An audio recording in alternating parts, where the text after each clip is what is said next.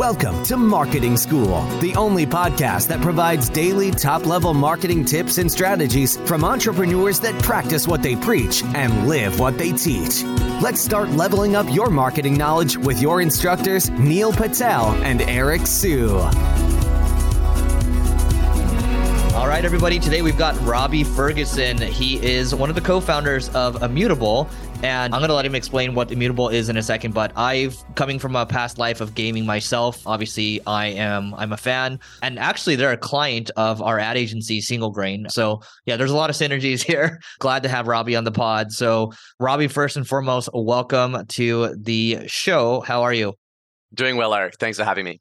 Yeah, thanks for being here. So you guys have been described, we'll just say you're an Australian-based company. You're a market leader in blockchain gaming. You can say you're a lot of different things that are tied to it, right? You guys are like signing partnerships with GameStop and all that. But in your own words, how would you describe Immutable to a 5-year-old? Yeah, well, to a 5-year-old, I'd probably say play a video game like Fortnite or like Minecraft. The majority of what you spend money on is not downloading Fortnite. It's free. It's spending your money on cosmetics, outfits, skins, weapons inside of that game. But because you can't touch that stuff versus everything you buy in the real world, we do not allow you to sell that later on. And so the $200 billion spent on in-game items every year is completely exploitative, where players get zero property rights for it after they've purchased it. Our mission is to take digital ownership via the infrastructure of an NFT and allow anyone to own and trade their in-game items, and to align the incentives between player and publishers and create a much fairer ecosystem for building games. Great. And so like those of you that are listening from Marketing School, I don't want your eyes to glaze over this NFT stuff. Oh my God, Eric's talking about NFTs again. I think what's important to understand is that the business that Robbie's building and how he's building for the future, which we'll talk about. And then we'll also talk about some of the cool things that he's doing from a marketing and partnerships perspective. Robbie, what about your gaming background? Because my understanding is you have a gaming background. Did you sell anything in games before? Like tell us like a story there. Yeah, so I grew up playing games. I was obsessed with anything with an economy. I have a few thousand hours in RuneScape, in League of Legends. I actually played Neopets as one of the first games ever as a child. And I remember playing RuneScape, and I was playing on my brother's account. We used to share an account against the terms of services. And I was one day going into the wilderness, and I took his full dragon armor set. I think it was 30 million gold roughly back in that time, probably much more now, worth of armor. And I got skulled, which basically means I attacked someone, and that means I'm vulnerable to losing everything. And I lost all of my gear. I felt so bad because this is my brother's account. He had done most of the work. I was not as good at RuneScape as him. I did not grind as hard. That day I went and purchased with like my pocket money off a gold farming website, gold to purchase all that armor back. And then a week later, the account got banned for real world trading, for spending money on in-game items. 6 months later, RuneScape rolled out RuneScape Bonds, where you could legally spend money on that game and redeem in-game items. But of course, you can't cash them out ever. And so I think for a very long time, the world of gaming, just because it's run on centralized servers, just because you can't touch it, has been regarded with complete impunity by these gaming companies. It's been a model where they can extract 100% of value. They don't have to back or give anything back to sort of the end consumers and traders. But most importantly, it leads to very divorced incentives between the game creator and the end player. If my incentive is to extract revenue rather than to build the lifetime value of the assets that I've sold, the economy that I've built, it's very different to, for instance, a publisher who makes their money off making an economy valuable over time, or making a set of assets or a gaming experience better and better over time. So this is something I was quite passionate about from a young age, but I didn't really know how to fix this until the first ever primitive of an NFT came out in 2017. And I realized you've got a broad audience. So maybe I'll kind of flag up front. To us, we should never be saying the word NFT to our end consumers. It is not about the technology of NFTs. What it is about is creating a game people want to play for fun, that they have far more rights in than the existing model. That is 10 times more valuable to those end consumers and end players than the current model. If we're doing our job right, we should never have to say the word NFT in any lifetime of the user experience playing these games. I think it's just sort of insider industry terminology. And another really important thing is that we actually never focused on profile picture projects or collectibles or kind of speculative NFT assets. For us, the thing that's really interesting is things like Gods Unchained, which is our trading card game, where the average trading price of a card is between 50 cents and a buck. People are coming in here and they're spending money that otherwise spend on digital Magic the Gathering cards or Hearthstone cards, but now at the end of their lifetime, they can sell those if they want to exit the ecosystem. Someone else can build a third-party marketplace and start to make fees off building a better experience. This is really about how do we have everyday objects that are not super expensive become ownable and tradable and create real economies out of it. So I think empowerment and making this driven by utility is fundamental to our mission. Yeah. I mean, this is exciting because I remember in the 8th grade, I played a game called EverQuest. So I think I'm a little older than you, but we went on a raid and then we killed this dragon. And then I ended up selling that helmet for $8,000 in 8th grade. And a helmet. I didn't even sell the character, right? I was like, whoa. And then I ended up selling the character later for like a couple $1,000s. But like, it's just, that was just like a piece of it, right? So it's this whole like, you deserve to, if you're going to put time into it, like that character, by the way, if you're like, oh my God, he made so much money. No, I didn't. On an hourly basis, I spent 3,000 hours on that character. So I was making like a couple cents, I think, an hour or whatever it is. But like, I think to your point, you're going to be able to, what the future is not only just in gaming, but we're going to be able to capture way more value as kind of the user, correct? Precisely. Even if you look at the billions of dollars spent on marketing every year, that is now a spend which can be redirected towards giving players value, and customer acquisition will occur because of the ability to give players items for playing your game, their increased retention when they come and play your game. All of these things is going to shift kind of value spend on Facebook ads, Google ads towards the economy itself. Got it. Yeah. So I want to talk about marketing in a second, but I have your tweet pulled up here. One of your top tweets here is gaming is bigger than music, movies, and TV combined. It's compounding 10% year on year. The $100 billion a year spent renting quote unquote items is going to turn into $1 trillion ownable economy. All of it will be built on Web3. Do you want to elaborate on that at all? Yeah. So I think something people don't understand about gaming is it is by far the fastest growing category in really the world. I mean, you have $200 billion US spent every year now on in-game items. It's growing at a 10% compounding rate, but also it is the final category. If you look at where film is going to go, if you look at where TV is going to go, it's all going to be subsumed by interactive entertainment. Kids will go to concerts in digital environments. Gaming is going to encompass the vast majority of how we spend our hours in the future. When you work in VR or augmented reality in 15 years from now, that will essentially constitute a game. We'll live in digital landscapes and environments, and that means we need digital assets. And so I think the most important thing is that when we enter that universe, we don't suddenly strip away all the property rights that people have been given because of physics in the real world. I often refer to the example that your ownership of stuff in the real world is guaranteed by like the fundamental laws of the universe. Atoms says when you have possession of something, you keep it, and possession is 9/10 of the law. Just because we store and create things intangibly, we've suddenly taken that away. And I think that the future of a lot of ownership, but more importantly, the future of sort of financial empowerment will come through Web3. And so that's something I'm very passionate about. I think that gaming is clearly the first category where this is going to be proven out, and it is a massive category. Got it. Yeah, I love it. I believe it. I think we'll talk about the practical use cases a little more because everyone's like, oh, not everyone, but a lot of people listening might be like, oh, I don't play any games. But like gaming is what a lot of people do growing up now. But you guys have raised, I believe, a couple $100 million. So I guess I'll ask about the business structure in a moment. But like, what have you guys been doing from a creative kind of marketing and partnership standpoint? Honestly, our marketing team is reasonably small. I think most of what we've built today has been on the strength of our product and the strength of our partnerships that we've kind of built. I think that's the most effective marketing in the space where we're sort of, our goal is to win over a pretty small number of meaningful games. And so I think some of the bigger partnerships we've done have been really impactful. Things like powering TikTok's first ever NFTs, I think was a really big validation of the security infrastructure that we've built. If you're an enterprise company and you're entrusting your brand towards projects like Web3, you can't afford to have an FTX crisis. You can't afford to have something like a Poly Network bridge hack. you have to ensure that your users' assets are going to be secure, are going to be safe, and the user experience will be good. So I think TikTok choosing us for that was a sort of really significant partnership.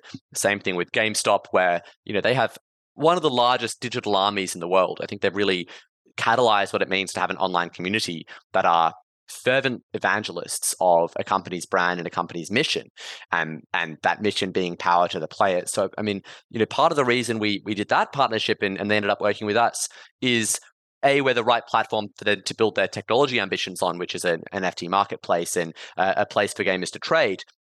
But B, because we really understand the value of those millions of fans and how that can actually form a really effective source of value for every game building on Immutable. A game comes and launches on us now, and they instantly have 2 million fans from GameStop audience. And I think that's a community-driven marketing strategy that has only really been formalized in the last 3 years, probably through crypto, because you have the idea of tokens, which is effectively programmatic equity. The reason tokens are so powerful is not necessarily because they're decentralized. And here I'm talking about fungible tokens, as in Bitcoin, Ethereum, IMX. It's because it's effectively a programmatic way to allow people to be collective owners of whatever thing you're building. So now, if you are building a two-sided marketplace and your problem is a cold start problem, you could say, well, cool, I'll give 10% of this equity programmatically to people who provide value to the platform. And that could be given away over the first 2 years. It's the most powerful marketing invention of really the last few decades.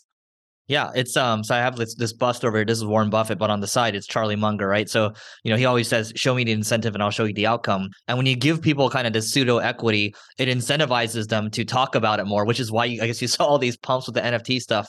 But that aside, it doesn't change human behavior. Human behavior is still human behavior, and it makes a lot of sense what you're saying. So let me just ask this then. It sounds like you guys are developing some of your own games, but you guys are also recruiting a lot of developers in, right? And then your kind of value prop for these gaming developers or game developers is that, hey, we're gonna share our community with you so you guys can grow a lot faster. But B, we're also gonna help you Web3. We're gonna make it easy for you to on-ramp to Web3. Is that correct? Yeah, so we're really a full stack platform. Our goal is, if you're a game and you have a successful game or sort of ability to make a game, we can take you from being a Web2 experience to being a Web3 experience. We can help you create a sustainable economy. We can help to all of the Web3 technology aspects. So we use ZK rollups or a layer 2 on Ethereum. If you're technical and you're listening right now, which basically means that instead of 5 NFT transactions per second, which is possible on Ethereum layer 1, we can do nearly 10,000. And we do all of that carbon neutrally and for $0 in transaction fees for these games. We also make it ridiculously easy to build.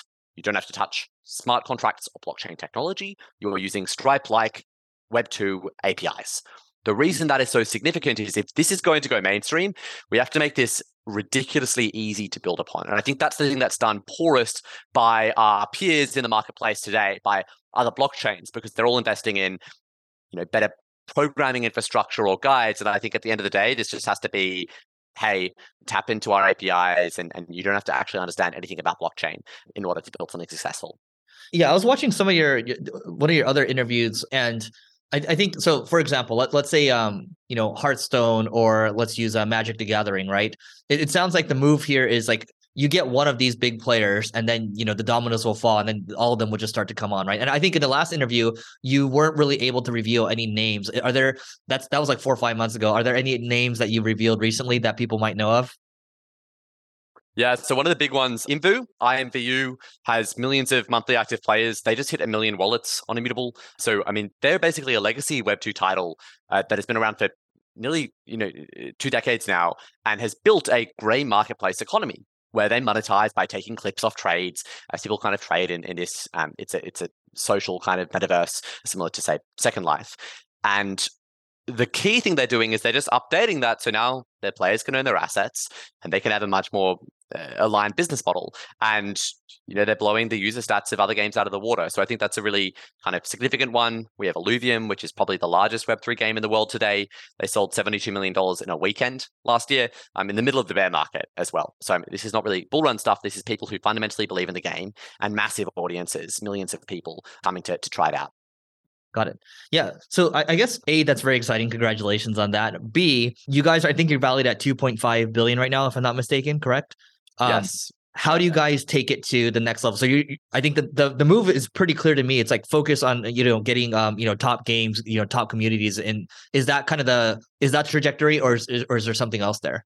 Our goal is get as many awesome quality games building on the platform as possible. Last year, we went from 5 to over 120, fifth to first in terms of relative market share. The stat that just came out is games building on Immutable received over $1 billion US in funding last year. This is the most out of any competing L1 or L2 in the world, including Solana, Polygon, Binance, Aptos, Sui, etc. Yeah. So that's a really exciting stat for us. I think it shows the quality of kind of the games that we've won and what kind of brand we're trying to build as well. Ultimately, our vision is all of the world's unique value will turn into NFTs. This won't just be gaming assets. It will be when you buy a term deposit at the bank, that should be tradable. When you buy an insurance contract, that should be a digital asset. When you buy a house. And the simplest reason for this is not digital ownership. Digital ownership actually does not matter outside of objects that are inherently digital. Because if I have true digital ownership of a house that exists in the real world, the local property title system can always say, actually, that doesn't matter. And the value of my digital NFT ownership ends there. What will be the significant catalyst for most of the world's value will be superior liquidity and utility. AKA, you can trade things for cheaper prices or things you couldn't previously trade. Or on the utility side, you have better access to cheaper financial services. The example I always give here is, imagine you live in a region where local banks are immature and the cheapest mortgage you can get to buy a house is 8%. And now imagine DeFi gets so efficient that there is online competition for appraisals of any house as an NFT, such that you can get a mortgage for 6% anywhere in the world. It'll be slow. It'll take time for DeFi to get more efficient than local financial service providers.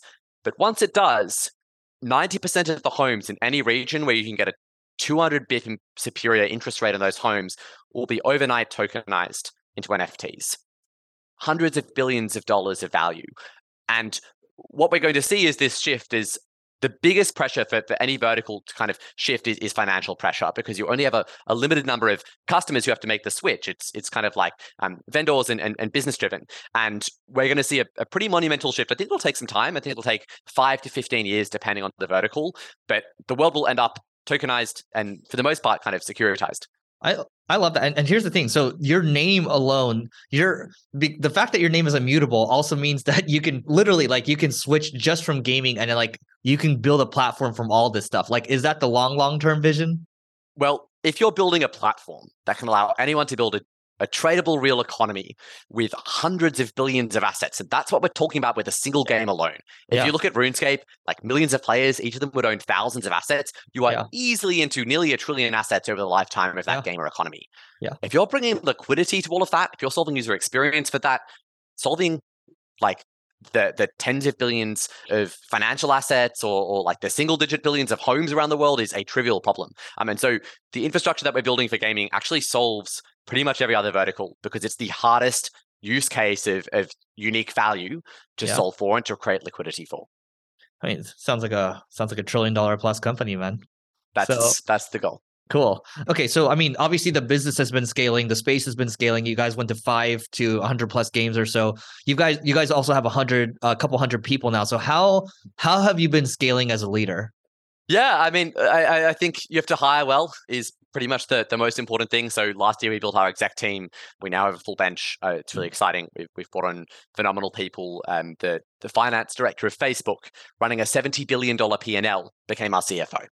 And so now governance and financial transparency is one of our key strengths, which is an incredibly important thing, I think, in a post-FTX world, in a post-Luna world.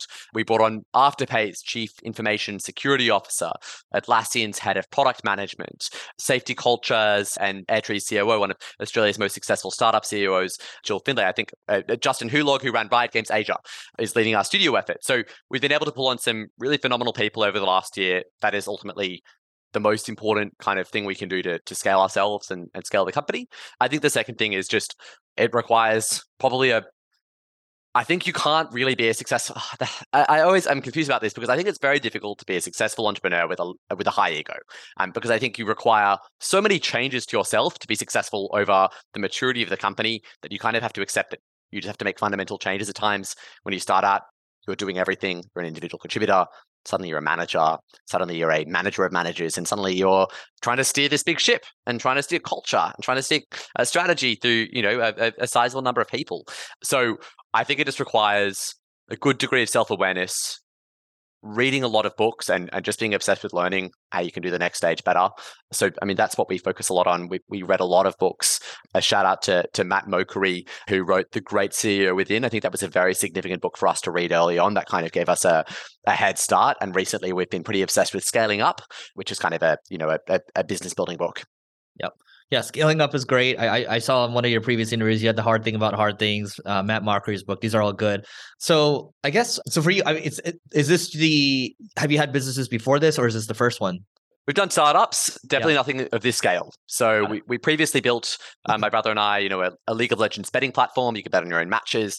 We built a machine learning driven Shopify competitor where you could automatically optimize your store from pricing and copy. So, we've always kind of been very keen to build technology products that make a difference, and particularly kind of in gaming or e-commerce. But this is the first one that had significant scale to it.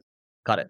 I want to come back to that one in a second, but like what I've learned over the years, it's my friends and I, we started small. We were at these conferences and we'd always talk about, oh my God, what's the newest marketing tactic? What's the newest strategy? Da da da da da. And then you grow past a certain point, and it's like I still host events right now, or whenever we see each other, and now it's like we don't talk about tactics anymore. We don't talk about strategy. We don't talk about the how anymore. We just talk about who are we going to hire? Who are we going to hire? And literally, like it's the same thing for you, but for you, like. Did you expect this to happen? Because it sounds like this is a situation where the market is just pulling you. That's where you have product market fit, right? So was that intentional? Did you know this was going to happen? Like what happened there? I think, yes, I think push versus pull is an apt analogy. I think from day one we were pulled. I mean, we were barely keeping up during the first couple of years, 100+ hour weeks every single week. I think that's when you've where you just kind of have to kind of stay afloat. That's when you've found something really meaningful, or there's a lot of external pulls on your time and demand. Yeah, I mean, I don't think we were particularly good at marketing. I think we kind of just understood our audience and the products we were building, and kind of thankfully in Web3 and crypto, that is marketing. It's having authority on your product and kind of understanding the space, and the partnerships that emerged from that were significant signals. But I think we probably didn't do it too formally, especially early on.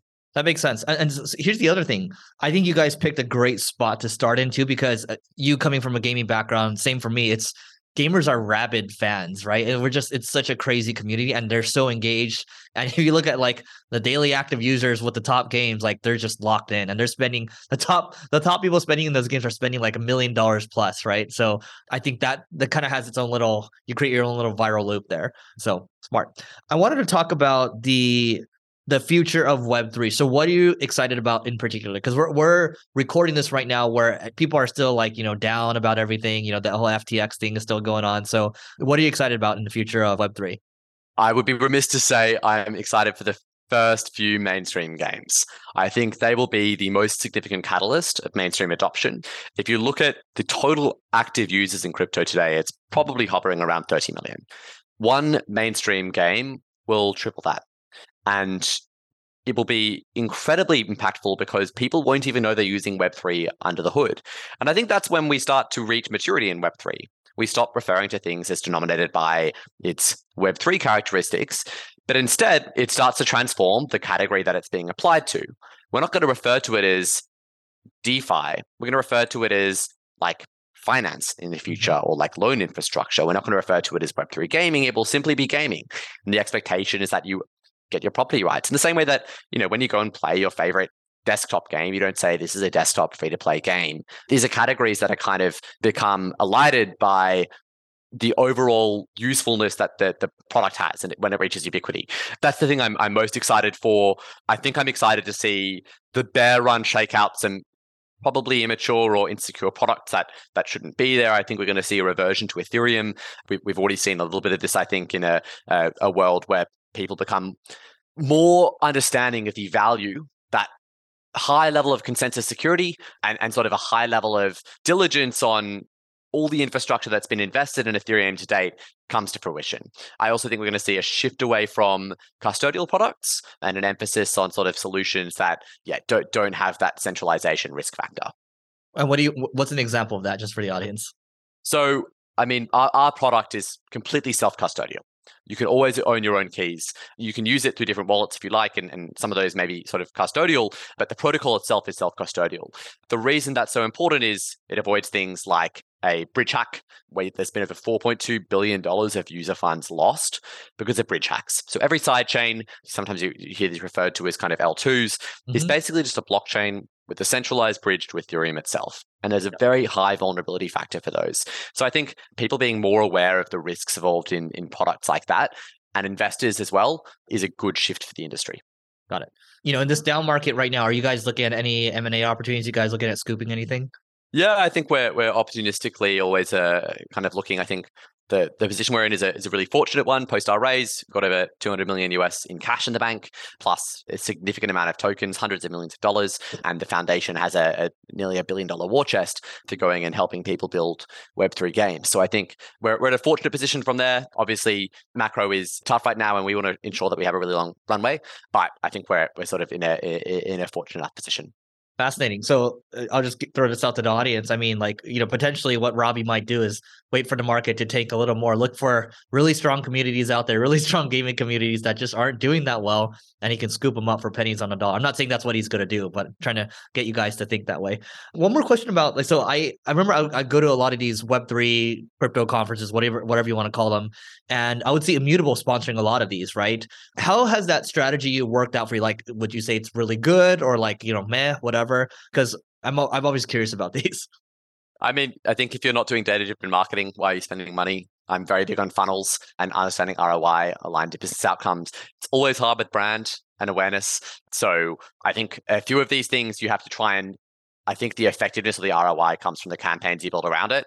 Okay, you sponsor the conference, but then it's about, well, how many news stories does that turn into? How many meaningful interactions when you're meeting customers and they see your brand above them while they're talking to you? What's the increased conversion chance of that deal being won? So it is a trickier way to measure the effectiveness of kind of promotional spend there. I'm a big fan of viral loops and products that inherently grow, like building virality and marketing into the product. I think you cannot have too many ways to share a product. I'm a big fan of sort of using tokens to incentivize adoption and virality, and a big fan of performance marketing and sort of very specific ROI-driven spend. Love it. We're speaking the same language here. So, you strike me as a guy that is always trying to get better, always reading a lot. I mean, is there anything in particular, like any sources you go to, or what's the most interesting thing that you've read recently? Big fan of stratechery. I listen to a few podcasts, all in Tim Ferriss when I can, mostly based on the people who are coming and speaking. I probably think reading is the biggest one. So I try and read quite a lot of business books. I can't read them during the weekday or I can't sleep. So I keep those to the weekends or holidays. But, I'm not going home and reading for 4 hours. I think it's kind of a balance, and you can have definitely too much noise. So I try and keep my input sane and kind of focus on, I'll often reread books because I think the value of the book is not the knowledge inside of it. It is the change in behavior and the emotional conviction it gives you over the importance of those behaviors. What's the most reread book for you? Probably either Radical Candor or The Great CEO Within. Got it. For you, I'm thinking back to my gaming days or my poker days habits where I'd stay up till 4 or 5 a.m., go get some fast food in the morning and all that. Very not conducive to running a business. And earlier you mentioned kind of health and fitness and all that. So I'm just curious, how do you run the business now? Are you go the whole time until you burn out, or how do you structure that? Yeah, look, I haven't found that. I think having an excellent team that you want to, kind of deliver to every week, I actually think is really meaningful because the mission is exciting. I'm obsessed with what we can build in the future, but having day to day and week to week people that you kind of want to show up for and that you really enjoy working with just makes it very fun. I'm a big fan of kind of bringing fun to work, making it playful. I think especially at kind of this level of scale, it's really just about making 1 or 2 decisions per week that will have a chance to add billions onto the company's value or help you hit our goal of empowering hundreds of millions of players faster. It's not really about trying to do as many small things as one. So I think it's about creating the environment where that's really sustainable and then raising your blue line imperative. So when you spend an hour, what is the value of that hour? And having a very good internal model of that. Final question for you, Robbie. We talked about team building earlier, and I would be remiss if I didn't ask you this question. How did you go about finding all these great people, whether it's from Facebook or Riot Games and all that? Did you do it yourself, recruiter? What was the move here? A lot. So everything. We have a big internal TA team. They have been amazing and have helped hire a lot. We put a lot of effort into our senior hires because they will hire everyone else. I mean, they bring a network. If you're hiring someone really senior, like most of our exec team members brought like substantial numbers of people with them, people who are excellent and really well vetted. We use a lot of network-based hires, so referrals. We source people personally. I will ask my network if a hire is particularly important. We have very high hiring standards. I think it's the most important thing. And an A all-round team or an A+ team will deliver far more results, a third of the size than a significantly poorer quality team. And there's nothing more demoralizing than working with someone that you know is not kind of living up to the standards or expectations of the company. So I think it's the biggest gift we can give company and company culture is maintaining and continuing to raise those standards over time. And you guys are remote, right? Or in the office? We're remote first, but we have a sizable amount of people in Sydney, and a lot of the exec team kind of comes in every day, etc. Got it. All right. Great. Well, Robbie, this has been great. What's the best way for people to find you and Immutable online? I'm 0xferg on Twitter. That's probably the best way. And Immutable is Immutable on Twitter. All right. Everyone go check out Immutable. It's going to be the future $1 trillion company. I'm calling it. Robbie, thanks so much for doing this. Thanks so much, Eric. We appreciate you joining us for this session of Marketing School.